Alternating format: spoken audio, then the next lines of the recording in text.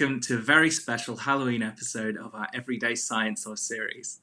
This week we'll be delving into the depths of what makes your hairs stand on end, heart race a million miles an hour, and sweat buckets.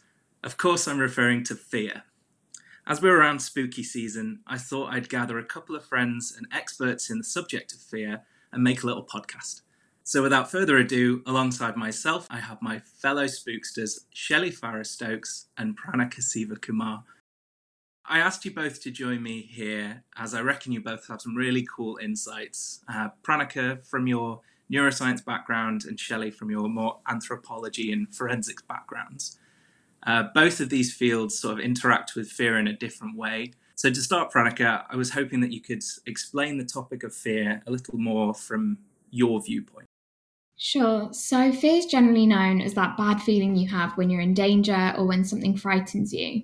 Now, there's a lot that occurs very quickly in your body when this happens. So if something happens that scares you, for example, someone jumping out to scare you from behind a door, this stimulus triggers a chain reaction in the brain. One of the parts of the brain the information comes through to, which is called the amygdala, is also known as the fear center of our brains. If danger is perceived, then it will send a distress signal down to the hypothalamus, which acts like a command center. And through the release of hormones, it activates the sympathetic nervous system to trigger physiological changes throughout your body. So your heart rate goes up, you might start breathing faster, your muscles tighten, and this is essentially the fight or flight response. Now, all of this happens in a split second before your conscious brain has even processed the threat.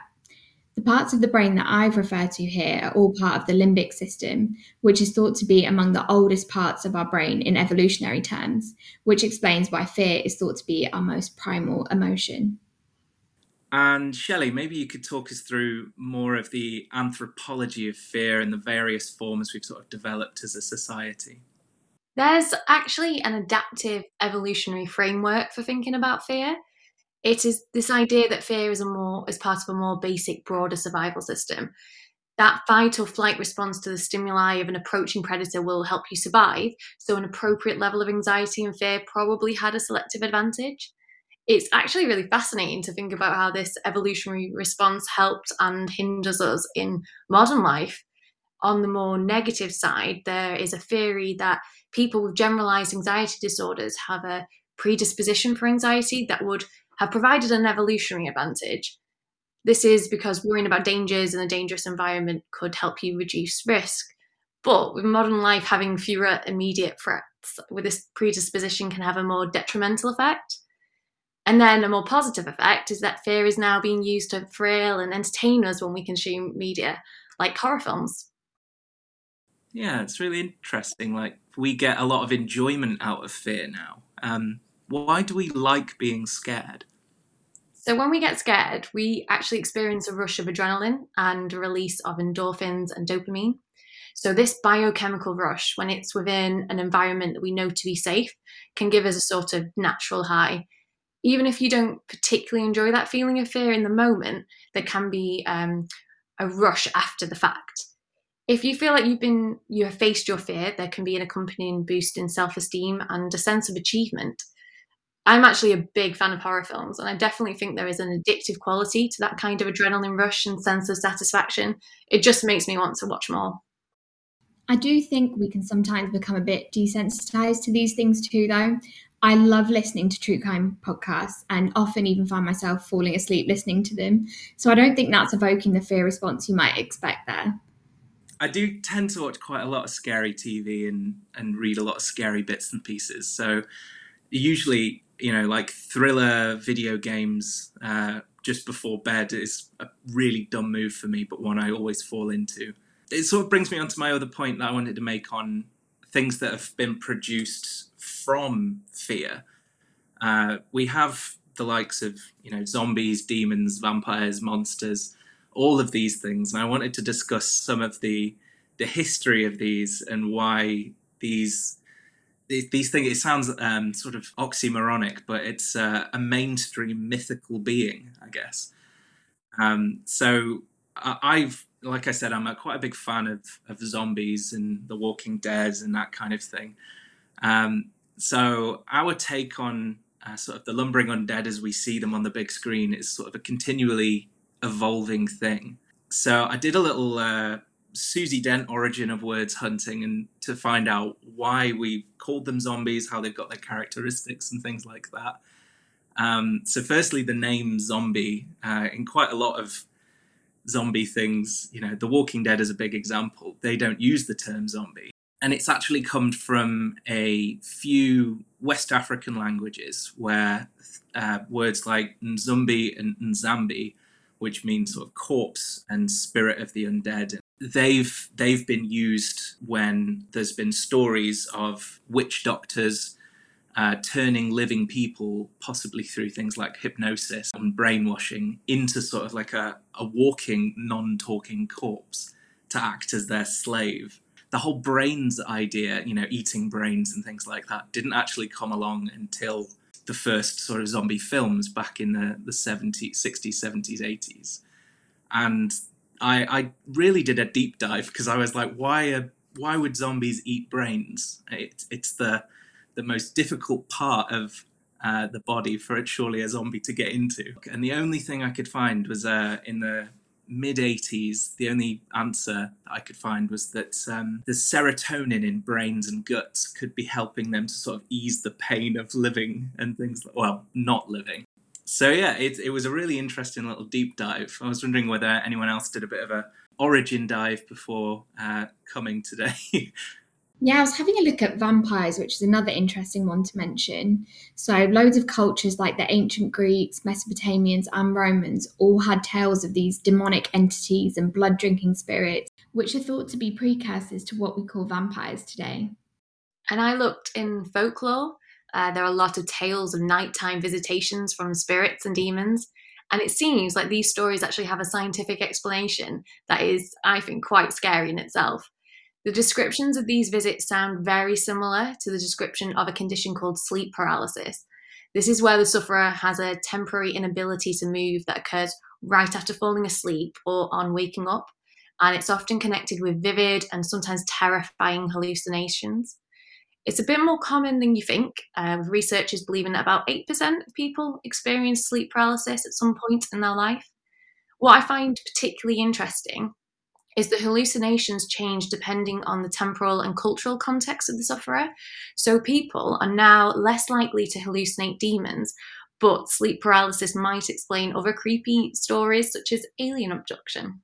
Yeah, I wonder if these used to be sort of smaller fears that people had, and due to the rise of these characters being used in films, more people have listed them as fears of their own. For instance, I absolutely hate clowns, and this whole killer clown thing that has been played to death in films is just not the one for me. But I've never had sort of like any kind of creepy or traumatic experience with a clown in my life. So I don't know where that fear has come from. As well, my partner, she's got a pretty horrendous fear of fireworks, which I only learned about after taking her to a New Year's fireworks show a couple of years ago. Yet she's the same. She's never had a bad experience with fireworks at all. So, Shelley, I suppose you'd be the best to answer. Are there any sort of theories on genetic fear? Is it a weird evolutionary thing? Have I got this from a past experience my parents have had? So there are studies showing that twins who are raised separately have a higher than average rate of developing similar fears or phobias, but no specific genes relating to phobias have been determined. Some phobias run in families, with first-degree relatives of phobia sufferers more likely to develop a phobia, but this is really difficult to untangle from learned behaviour and experience. Then, about a decade ago, there was a lot of excitement around the field of epigenetics, and if it can explain cases of intergenerational fears and traumas. So epigenetics is basically the study of chemical tags on genes that are caused by environmental factors. So there was one experiment with male mice that were exposed to extreme stress, and they found that their offspring experienced heightened fear responses and increased stress hormone levels despite never experiencing the stressful environment their fathers and grandfathers endured. So there've been a lot of studies looking at this in humans, but there just isn't a credible physiological mechanism that would make this work. Epigenetics doesn't seem to be a valid mechanism, as more recent studies have found that epigenetic markers in humans are erased from the genetic material of egg and sperm soon after fertilization. But there is evidence of evolutionary conditioning for some fears and phobias, the classic example being the common fear of snakes and spiders. So in lab experiments, people are faster to detect pictures of snakes and spiders among other images and to more quickly form fear associations to pictures of these snakes and spiders than to pictures of modern weapons like guns and knives, despite the fact that the latter are much more dangerous in modern environments. So it does appear that a response to certain fear stimuli may actually be an evolved predisposition. Oh, cool. Okay, so whereabouts in our evolutionary history did this sort of evolve? That's quite difficult to pin down, but there is evidence for fear of snakes through much of the primate order. The evidence for fears relating to spiders is much more mixed. There's an interesting study where captive macaques were taught to play a sort of odd one out game with animal images. So the macaques responded faster to images of snakes amongst non-scary animals, which in this case were koalas, but in comparison to spiders amongst koalas, which was a slower response time. This indicates that spiders are not an evolutionarily relevant threat stimuli in non-human primates, and this particular fear is very human. That makes me feel a lot better knowing that, because I'm terrified of spiders. I used to be terrified of spiders, but I had a odd experience where I once woke up and I wasn't able to see properly out of one eye, and I couldn't understand why. So I went to the bathroom mirror, and there I could see a spider just covering my eye, so I couldn't open it, and panicked. But now I feel like the worst has happened, and I don't really have that same fear anymore. Oh God, that's terrifying. God. That's traumatic. I keep imagining it and it's just awful. The best bit is that I actually ran into my sister's room because it was slightly closer and flung it off, and then she was like, "What the hell's that?" And then my dad had to deal with both of us screaming, which is great. Oh, yeah, I suppose there's quite a lot of common phobias that we've mentioned, sort of snakes and spiders. I mentioned clowns. Things like claustrophobia as well. Are there any others that you can really think of that you'd like to mention at this point? Well, I think the fear of long words deserves a mention. The name for this fear is probably one of the longest words I've ever seen, which is just cruel. I can't even try and say it. I don't know if any of you can. It's kind of my party trick now. I can pronounce the fear of long words word. Hippopotamonstrosauquipedaliophobia. Yes, smashed it. But yeah, so that is the fear of long words, which is a stupidly long word. That's a really great party trick.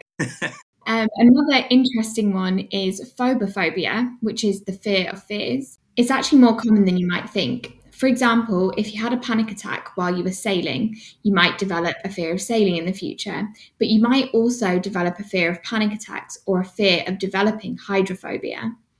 Interestingly, some of the most common symptoms of phobias following a traumatic event are very similar to symptoms of PTSD, which also affects a lot of people. I just realised as well, we didn't talk about FOMO. That's probably the biggest fear. Fear of missing out.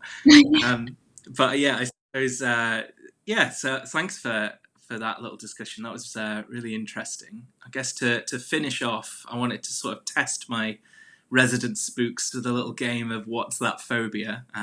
As you can tell from my fantastic pronunciation before, these are going to be no problem. So I have a couple here that are quite interesting. One of them is nomophobia. I can give you a little clue if you need. So my clue is that pretty much the entirety of Generation Z, and I'd say my generation as well, struggle with this. Is that the one that's where it's like no mobile phone phobia? Yeah, the fear of being without your mobile phone, which sounds like a ridiculous bit to me. I've also got, I think it's arachibutyrophobia, but if I'm mispronouncing that, you're never going to guess it. This is a an incredible... I wasn't expecting you to get this one either, to be honest, because it is the fear of peanut butter sticking to the roof of your mouth. The third one is actually my favourite one, and it's anitidiophobia. I'm not sure. The fear that somewhere, somehow, a duck is staring at you. And and finally, more on brand, there is samhainophobia. Anyone know that one? I did give you a clue with on brand. Fear of Halloween. Yes. Fear of Halloween. Thankfully, as of yet, there isn't something listed as fear of podcasts. So there is nothing stopping any of you, our listeners, from checking out our other great content on the Scientific Podcasting Network. Smooth. Very smooth. Thanks. I'd like to thank you both for joining me for this cool discussion on everything to do with fear. Please get in touch with us on Twitter at SciPodNet if you'd like to request any more topics, and we'll be back with another episode before you know it. You've been listening to the Scientific Podcasting Network. Make sure to follow us on Twitter at SciPodNet for more episodes and our latest news. Thanks for listening.